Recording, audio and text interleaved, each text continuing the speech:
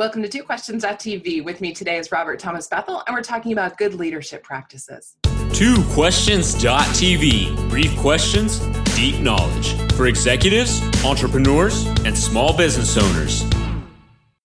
Welcome to TwoQuestions.tv. I'm Susan Baroncini-Moe. Joining me again today is Robert Thomas Bethel. He's the orchestrator of 77 business turnarounds over the past 50 years. His early successes and troubles in his career inspired his passion for taking over struggling businesses and making them profitable. And he's the author of this book, Strengthen Your Business, Fail-Proof Strategies from the Man Who's Rescued 77 Businesses. Hi, Bob. Welcome back to the show. Thank you. Thank you for having me back. I really appreciate it. Well, I would be a fool not to, because I would be a fool not to take advantage of such wisdom. Does this mean there will be additional requests to come on your show? Probably. Would you like to? I'd love to. I enjoy listening with you. I'm glad to hear it. I'm glad to hear it because you're one of my favorites. Really, well, thank you. My favorites. Well, last time you were on the show, we talked about struggling businesses and business turnaround. And this time, as I was rereading your book, which I think is such a good book, and so, by the way, viewers, this is on my top list. This is highly recommended. I think it's great.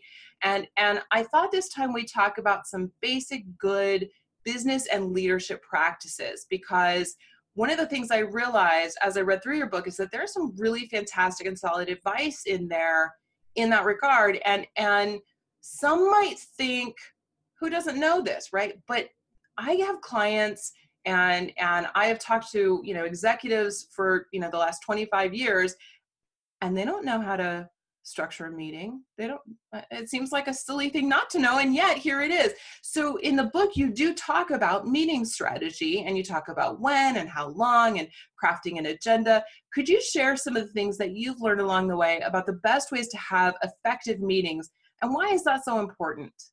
Sure. I think you've raised a great issue. It's something that over the years I have come to realize, after making lots of mistakes, Susan, that the vast majority of owners of small and medium-sized businesses really do not conduct a meeting that accomplishes the goals that they want to accomplish. Right. Here's what I've found, and I've asked this in every company that I've gone into. I've asked it of all of the employees, the team members.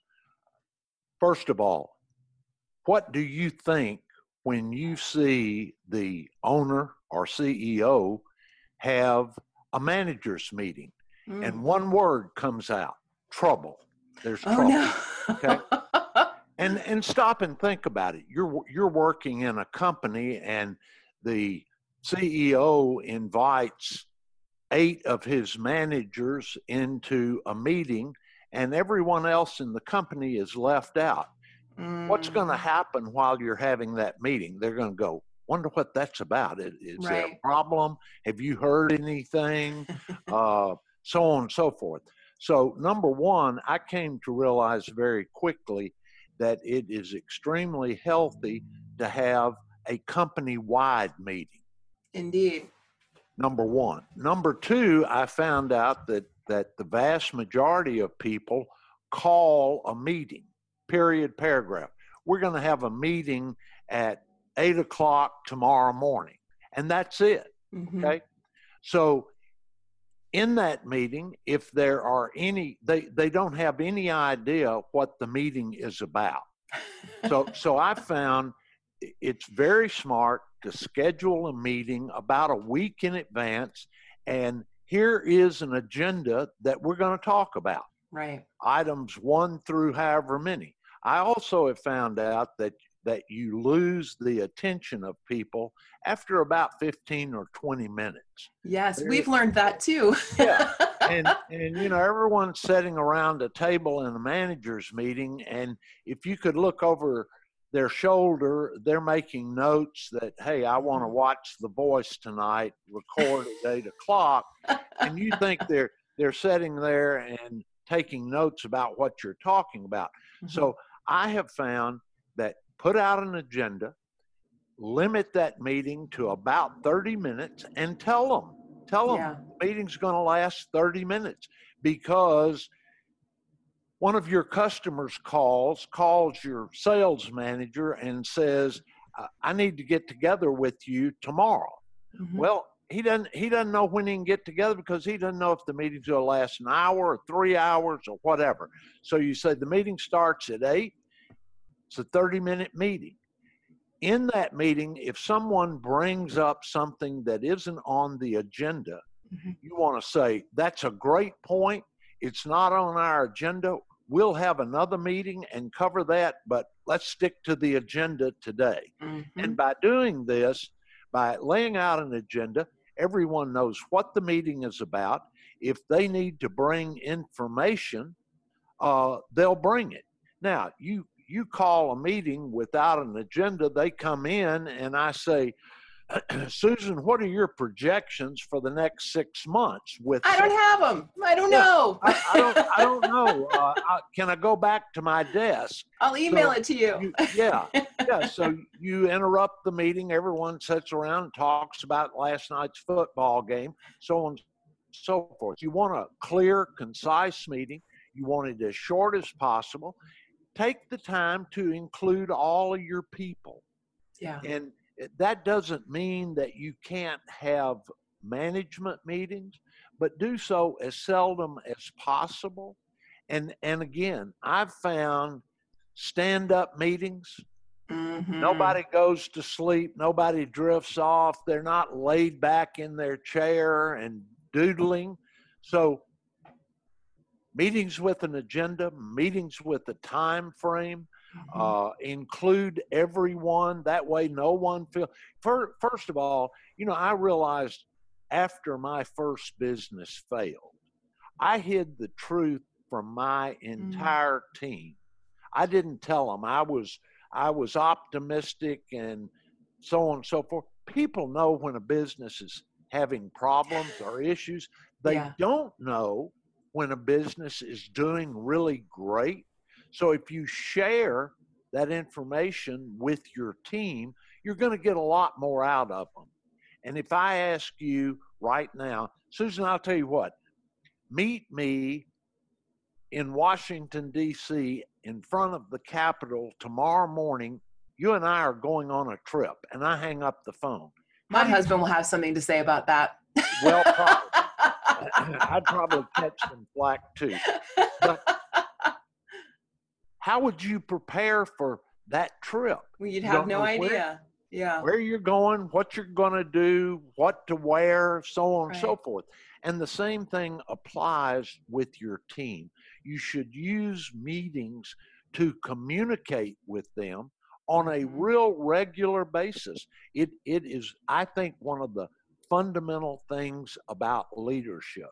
And after my first business failed and I had time to think about it, going into my next business, I saw that as a real flaw that I had done. So I thought, okay, I'm going to try it the other way. I shared everything. We had regular meetings. Everyone knew what the meeting was about. They knew the time frame. And suddenly, everyone was engaged and committed to our process because they understood it. Yeah. I think meetings serve a useful purpose in the culture of an organization, but I often feel like there are so many meetings that are held for team members just to report in on what they're doing. Yes. And I don't think that's particularly useful. I always think if it's something that requires a discussion, let's have a meeting. If it's something that can be reported by email, please do that. What do you think? I totally agree. And you can see how firmly I believe it in the fact that each and every business I come into, we put up whiteboards that report our progress to avoid exactly what you're talking about. Yes. We the team determine how is it we best can measure our progress and success. And depending on the type of company, it may be sales per day. If it's a manufacturing company, it may be products produced today. Typically, we end up with about 5 or 6 of these, I call it end of the day boards. And someone comes out every day and posts the results of the last 24 hours. Great, yes. And those boards are in a break room or a hallway where the entire team sees it. Great. So if we predict, let's say, that we're going to produce 300 units for the month, and we're going to work 30 days, that says we're going to produce 10 a day to stay on track. Well, everyone walking through, it's the end of the day, and we typically post around 3 o'clock in the afternoon so everyone can see those boards before they go home. And awesome. we're going to be one of 3 places. We're going to be above target, below target, or on target. But we don't have to have a meeting. No one has to send emails. Everyone in the company knows where we stand. Oh, I like that so much more than emails. That's great. We all have too many emails. Well, and if, I have senior moments where I delete emails and go looking back. So yes, those boards, and by the way, my son is our chief operating officer. We have a number of companies across the South, and I don't have to call someone. I don't have to call him on our companies, because each and every day they pull out their iPhone and they take a photograph, the on-site manager, of those boards, and they send it to me. Oh my gosh. I'm sitting here. I don't have to call someone. I don't need to get an email. I simply get the boards, the photograph of each of our operating companies, and I know exactly where we are.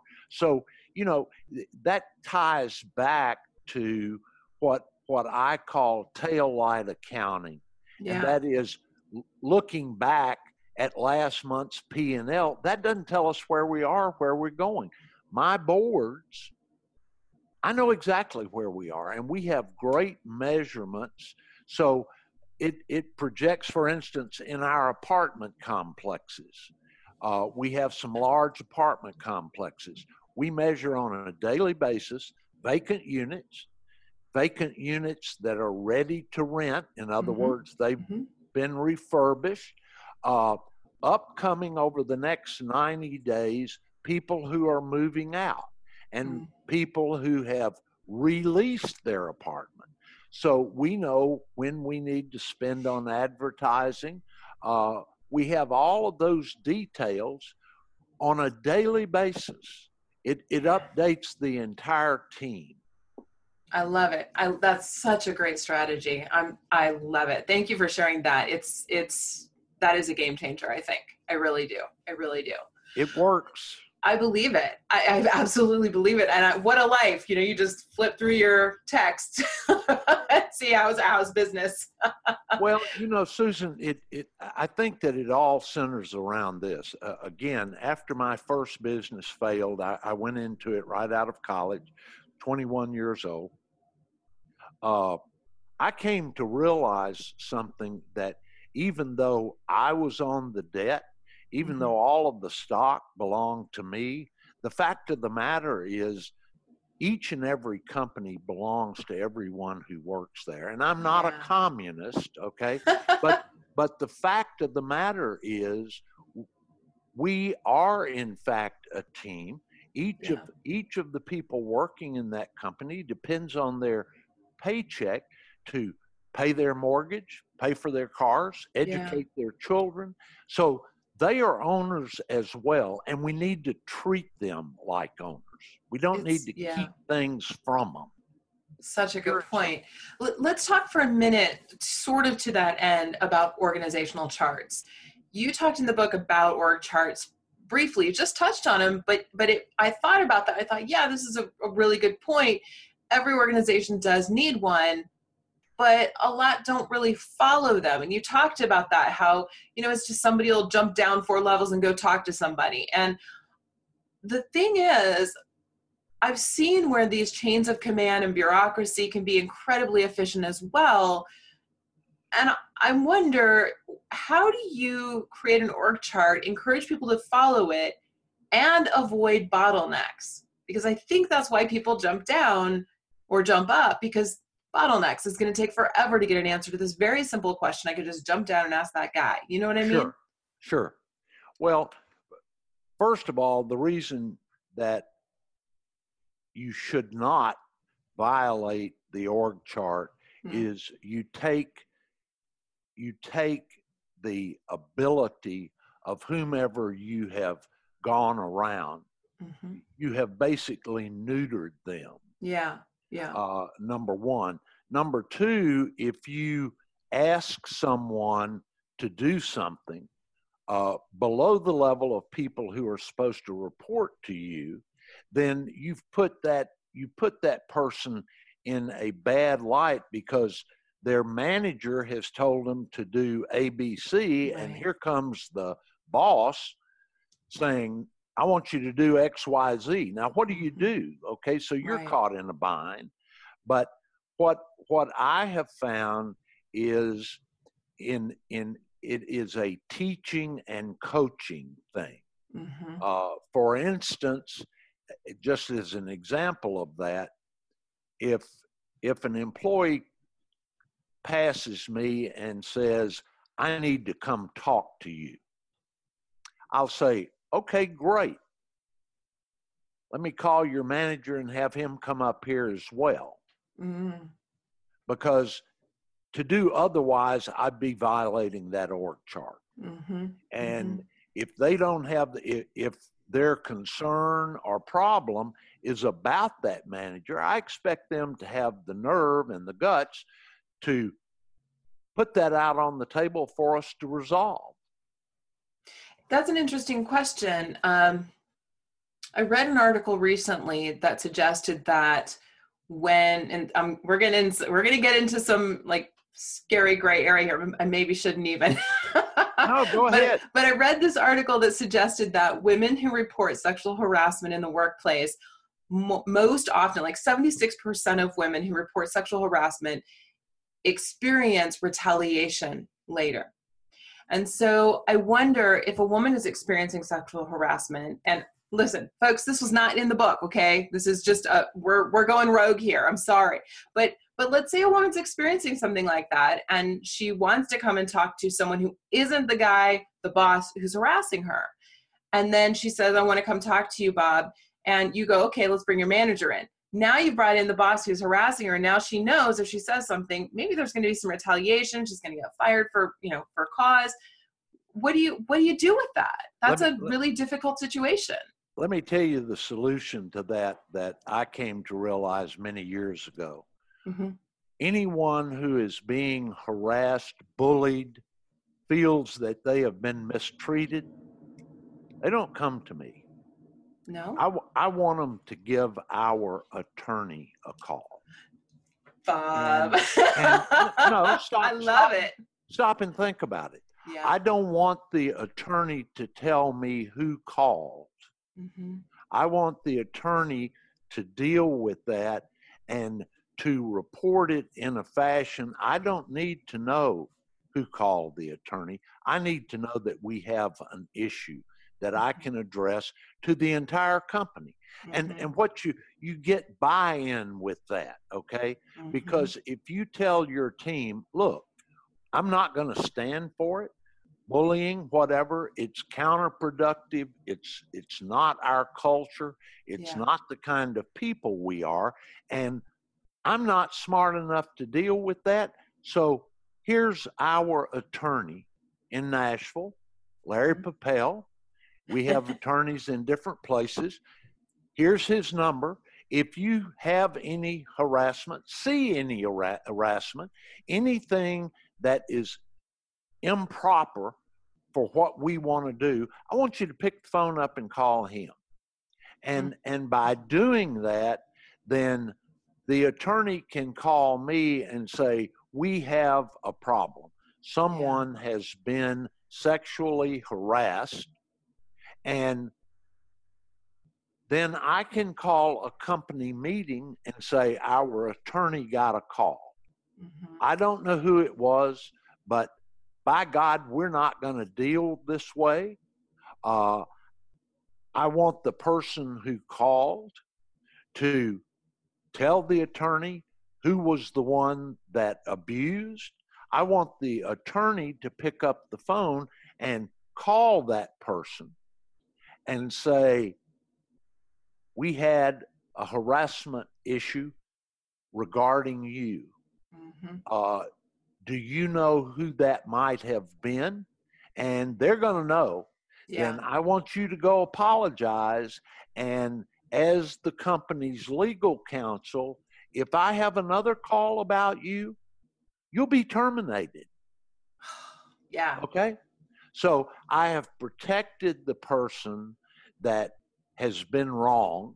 Mm-hmm. We have addressed it with the person who did it. I don't know who it was.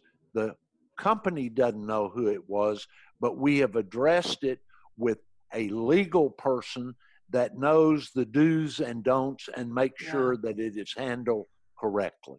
Great. I like that. And I like that this is the thing that I think we miss so often is this heart and soul. And I don't know where it comes from, if it's an older generational thing, but there's a heart and a soul of, this is our character. This is who we want to be as business people. This is our culture. And our culture is a culture of integrity and of honesty and good. We're good people. We're not doing that stuff, and we're not going to stand for. I love it. More than anything else, I think that's what's lacking. And that's in the heart and soul of your book. Yeah. Well, thank you for that. But, I think you've hit upon a point. It is a cultural and a generation issue, mm-hmm. because when I started in business about 300 years ago, no one thought anything about going into the office and putting your arm around one of the females, calling them honey, mm-hmm. or whatever. We honestly thought we were being nice. Right. Okay. And thank goodness that women have pointed out and have raised the issue to make us rethink that. And when we and I'll put it this way. I was born in 1944. Okay. I've lived in the South my entire life. I grew up as a child and a teenager in a totally segregated society. Mm-hmm. I'm not the smartest person on earth. I'm not close to it. But looking back, I would have thought that I would have been shocked by seeing water fountains, white only, colored only. Okay. Mm-hmm. You would think in my teenage years, prior to the civil rights marches, that I would have said, wait a minute, blacks people are not allowed in restaurants. They're not allowed in hotels. This is horrible. But the fact of the matter is, that's the way we were raised. And until the issue was brought to light, mm-hmm. now I'm very embarrassed by the fact that I wasn't shocked by that. Okay. Mm-hmm. And I think we're seeing the same thing with progressive women today. Mm-hmm. They have raised the issue. They've pounded the table and said, guys, you got to be right. You got to listen. And people my age and younger look back and go, my God, we were such animals. Why didn't we? You see what I'm saying? Yeah. So I'm glad all of this is coming to light, and I think it will improve our culture by keeping that conversation open. Mm-hmm. And I think that it makes for a very, very healthy company, period. Yeah, absolutely. Absolutely. Bob, it is such a pleasure to have you on the show. I always enjoy you. And well, thank you. It's just, I am inspired by your character. I just am. And it comes through so great in this book. Viewers, this is the book. So Bob, thank you for being on the show. And I look forward to having you back. Yes, I want to become a regular. You're an official regular. Yeah, you know, if you watch Morning Joe, they have the regulars come in. I want to be one of those with you, Susan. You get to be a regular. You just have to ask, and you did. So Very there you go. good. You're a regular. All right, viewers, here's the book.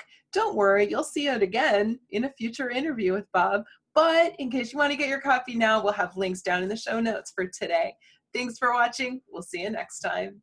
This has been TwoQuestions.tv. To subscribe to our YouTube channel, learn more about the show, the guests, and our host, Susan Baroncini Moe, visit us at www.twoquestions.tv.